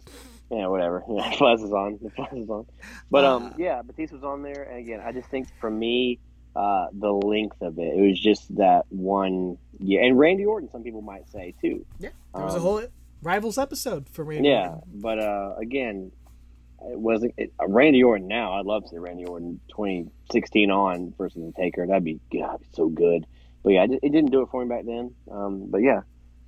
Well, you had an interesting question you were saying we could bring up here towards the end of this earlier. What was that? Yeah, I was just going to say, like, what are some guys – we don't want a fantasy book. Like, let's not say guys like Sting or something, but let's just go, like, guys that actually in the WWF with him that he may have wrestled or didn't, but guys he kind of had a one-off with. But we always covered his pay-per-views and his pay-per-view rivalries. Maybe some guys that he just had a one-off with or a small feud that never really – got to the next level. Like, what are some guys that you think like could have probably made top 10?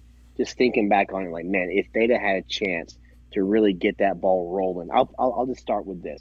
I'll say Ultimate Warrior, like a feud of his early on. Yeah. We didn't really get to cover because it wasn't on pay-per-view. We talked about it later on in Superstars and stuff, but like, imagine if that ball would have got rolling, even though it would have been one-sided probably because Taker was a heel at the time. It was just starting, and Warrior was like, I could just imagine the promos that would have come from that on both sides, dude. Both sides of the microphone would have been incredible, dude.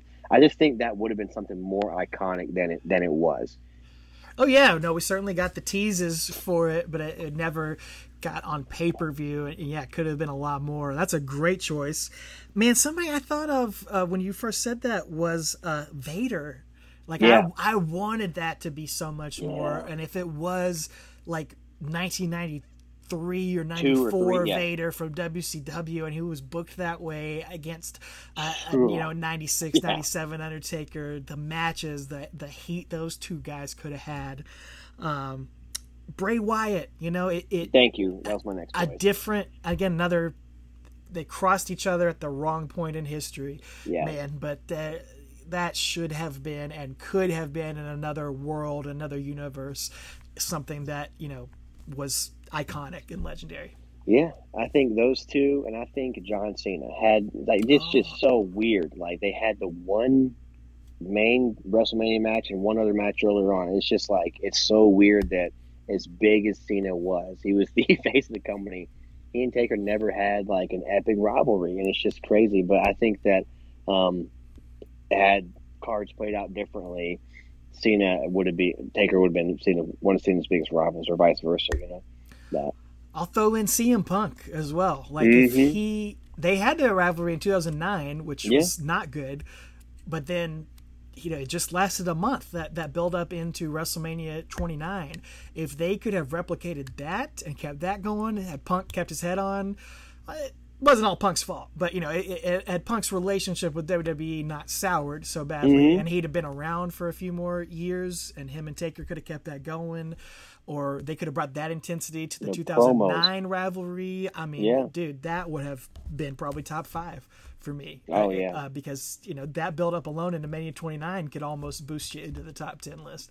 Exactly, and they got handed that because Paul Bearer passed away, and it just played in their hands. So yeah.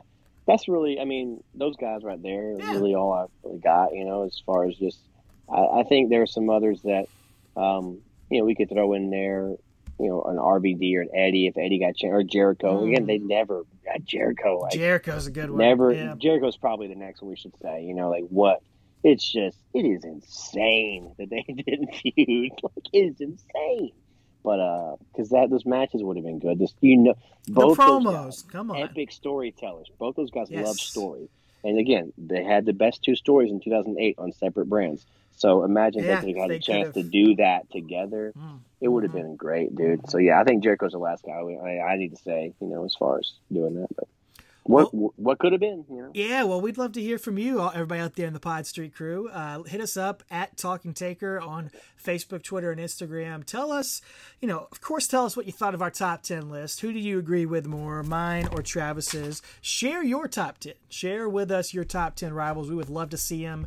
We would love to read who your top 10 Undertaker rivals are. And then share with us who are your best might have been rivalries, with Undertaker, or somebody he did face once or twice, or maybe had a TV feud with, but didn't quite have enough time, but it could have really matured into something that belonged on this list. Yeah. No, I thought it was something, but then I was going to let it go. But let us know. You want me to read the WWE list real quick? Yeah, sure. Yeah. Yeah, so I went back and looked up the WWE and just Taker's greatest rivals, and this was from 2013. So I don't know if it's been updated since then, but let me just read this. Is top 15. All right, number 15 is Diesel. That's one that could have gone bigger and better. Okay. Their match was awesome. All right. Number 15, this is 2013, so let's take the last 10 years off your mind. Okay. Diesel, Jake the Snake was 14. Oh. Big Show was 13. Yeah, I mean, Vince is 12. Yokozuna's 11, Batista 10, $1 Million Corporation is 9, Edge is 8, Orton is 7, Triple H is 6, Austin 5, Mankind 4, Brock 3, Shawn 2, Kane 1. Yeah. So similar guys we have, but Diesel, that's one that what could have been, dude. It was a good rivalry, especially for the time. Yeah, what could have been if they could have had some more time together, So because Diesel had some good matches with Taker. Oh yeah, I loved their feud and Taker having that Diesel mannequin in the coffin too. That was good stuff. I brought out intense heel stuff from Diesel at the time. Well, I did throw it out there to the PSK, and I want to share some of their comments here from Twitter. Like I said, Steve, I don't know how to say his Twitter handle, at Walzin Dredico, something like that. He said, Mr. Kennedy, an outside shot for you boys. Mr. Kennedy did not age well to us. We were fans of him back in the day, and he got a win over Taker, but another one probably needed a little more seasoning on there to make that one make the grade. No comment from Travis. I got nothing to do. I can't. Here's one neither one of us said. Didn't sound like it made it in the top 15 for WWE, but Jason Bayless on Twitter said... Who? Oh. Yeah, you don't remember the Jason Bayless rivalry? Okay, go ahead. Bret Hart. He was the one that opened the door for Taker to actually start being able to work and show what he could do, and that he wasn't just the zombie character they'd seen for the first 6 years prior. And I thought, man, I should have thought about that one a little bit more. I thought about him, but I just thought their matches were really good. But I just don't remember I just don't think of Bret being a rival of his. I just don't think of the actual feud. I don't think of the story. When I think of them, I think of the matches that were fantastic. I gotta have some got to have some story to go along with it. And that just story for those matches just don't come back to me, honestly. Yeah, no, I got you. I have to sit and think. But yeah, there's no doubt those are great matches. Good stuff.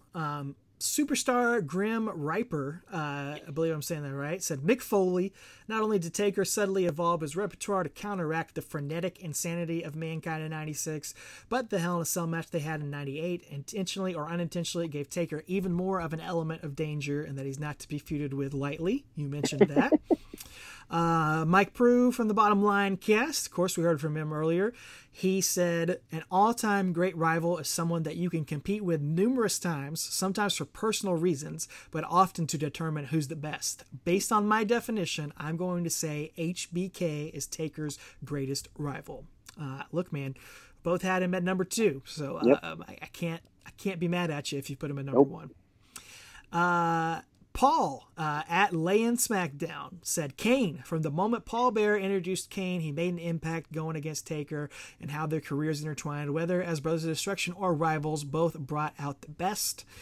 And a longtime listener and friend of the show, loyal PSK member, Zach at ZachL217, said, I'll throw a few out there, and I know you guys will make this list super badass. Batista and the 2007 Rivalry of the Year, in my opinion. He's, like I said, my number 11, a little bit longer. I wish it could have gone on there. He said Edge, and we're going to end it with this right here, man. A surprise one I would go for is the Great Khali. Their last man standing match they had on SmackDown was an amazing all caps blow off match. Zach, we're going to give you a pass because you've been a long time friend of the show. Yeah. Last Man Standing match was better than it had any right to be. I do remember that one being slightly better than it should have been. And look, we talked about qualifications for rivalry. Great Khali, he took Taker out, made him bleed, dominated him, squashed him basically on pay-per-view. So just kayfabe wise, you can make a case for that. But I'd say you flip the script and say Undertaker was Khali's greatest rival. I would never say Khali. That's something you said at the beginning. And, there's a lot of guys Taker was their greatest rival, but maybe not so much on his list. Great point. Great point. So, like Batista, I'd say Batista's greatest rival is probably Taker, honestly. Taker, Triple H. Triple H. Yeah. Probably Triple H. But yeah, Taker's number 2. But he didn't even make our list. So yeah, Taker's probably there for a lot of guys. But anyway, Khali. Golly, Khali. That's terrible. Well, we love hearing it, man. I love hearing other people's opinions. That's what makes us so great, is we can all share those and agree and disagree and debate that. That's what we love about doing this show. Thank you, everybody, for listening. Hope you enjoyed this episode. Something a little bit different. Like I said, we don't want to we're not just going to do a watch along every month. We want to change it up, mix it up. And I know this one had been a topic request from some people, so it was very fun to talk about. It's weird that we hadn't done this yet. Well, I threw it in the poll a few times, and it didn't ever win the poll. And we had other anniversaries to hit up, other ideas. It was just funny. I just think back. I was like, how are we not how are we not It's just funny. In my mind, we've done this. It's been sitting on the back burner for a while. We've bounced it off and finally made sense to do it now. So be sure to listen to our coverage of all these Classic Undertaker matches wherever you listen to podcasts. Make sure you are subscribed to us. And if you are a loyal member of the PSK, let the world know about your PSK pride with the latest offering at tpublic.com. Get your Pod Street Crew shirt. I'll show you the back. Show us the back. Oh, yeah. Undertaker PSK pride. Little representative of the Undertaker's classic PSK tattoo, and then the front is sort of like tried to match it like the beanies and hats. There's like a famous backstage picture of the BSK, so I tried to match that up as best I could. tpublic.com. If it's not on sale right now, just give it 24 hours. Just wait a minute. It probably will be 30% off. And you can get it on a sticker, a mug, a hoodie, a sweater, a baby onesie, whatever you want. And it'll help support us here at the show. But best way you can support is listen. Next best way is to head over to manscaped.com. Use the code TAKEREASY for 20% off your complete order. Something as small as the lotions or the gels, the boxers, or something. If you want to go big boy, get the beard hedger, the performance package, any of that stuff, just go check it out. Take a minute, scroll on the website, and if you find something you like, Father's Day is coming up. This honestly, legit, some fantastic Father's Day gift ideas over at manscaped.com. Use the code TAKEREASY, 20% off over there. Quick shout outs to the Bottom Line Wrestling Cast. Thanks again to Mike for helping us plug Manscaped. Give them a listen. They just did a episode on War Games from 1992 with Stunning Steve Austin, an all-time classic match.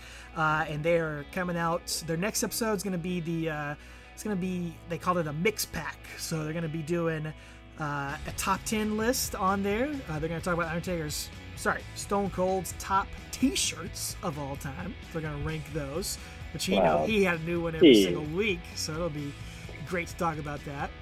That one time he had a white one when he got doused in the blood. Well, they're going to do the worst as well, so that's going to be on the worst. And then they're also Austin's coming out in a white T-shirt. We know something's wrong. They're going to review his Most Wanted Treasures episode that was just on A&E. They're going to do a match review. So a little mix of things on there on the next episode. Steven Zeman of Collecting Dead Man. Of course, he's got episodes covering his ever-growing Undertaker collection. Got fun watch-alongs on there with Randy Turco and many others on there. And again, shout out to Buddy, friend of the show, PSK member, watching along Tommy. Go subscribe to his YouTube channel. Watch his YouTube, his WrestleMania vlog series, his travels from there. Very fun stuff from Tommy. He did a Backlash review. What a great fun pay-per-view. Did he go to Puerto Rico? He did not go. No. Dude, I was like, wouldn't surprise me, you know. I know. But I'm sure he had a chance to somehow. But he'll probably go to the next one for sure. Yeah. And all that good stuff. Oh, yeah, real quick, next month, so July episode, we talked about this, Travis. Going to be a little bit of a detour, but we're going to tie it into Undertaker. But speaking of 25th anniversaries, we talked about it earlier, it's the 25th anniversary of a match you were at live, an iconic moment in wrestling history. Goldberg defeating Hulk Hogan in the Georgia Dome on WCW Nitro in Atlanta, Georgia. You were there, so I want to hear all about your time at that match. We're going to watch that match back, do a watch along for that, and talk about that. But, of course, that was at the peak of Nitro. That was the main event of Nitro that night. Let's match it up with the main event of Monday Night Raw that night. We won't watch them at the same time. We'll go back to back. Could do like we used to. I'll watch Raw and you watch Nitro. It could be like the other way around. That might be kind of fun, actually. But no, we'll watch these matches. And, hey, just so happens to be that main event of that Raw is pretty famous moment. It is Kane versus Mankind, but it's not Kane. Oh no, it's the Undertaker dressed up as Kane in a pretty huge moment. So those were main eventing against each other back on a Monday night in 1998. So we're gonna relive the Monday Night War for a very special episode, Talking Taker, and review those matches and see who we think won the war 25 years later for one night only, at least. So I think it'll be very fun, very different type of Talking Taker next month. So, man, let's wrap it up, man. Tell people what to do. All right, manscaped.com/takereasy. Use it as your code, or use the code TakerEasy. I'm sorry, as your checkout code. Get 20% off. If you were there at any of these matches that we just talked about, I'm just kidding. Any of them. Going with that. Yeah, but let us know who your favorite or your top 10 rivals are.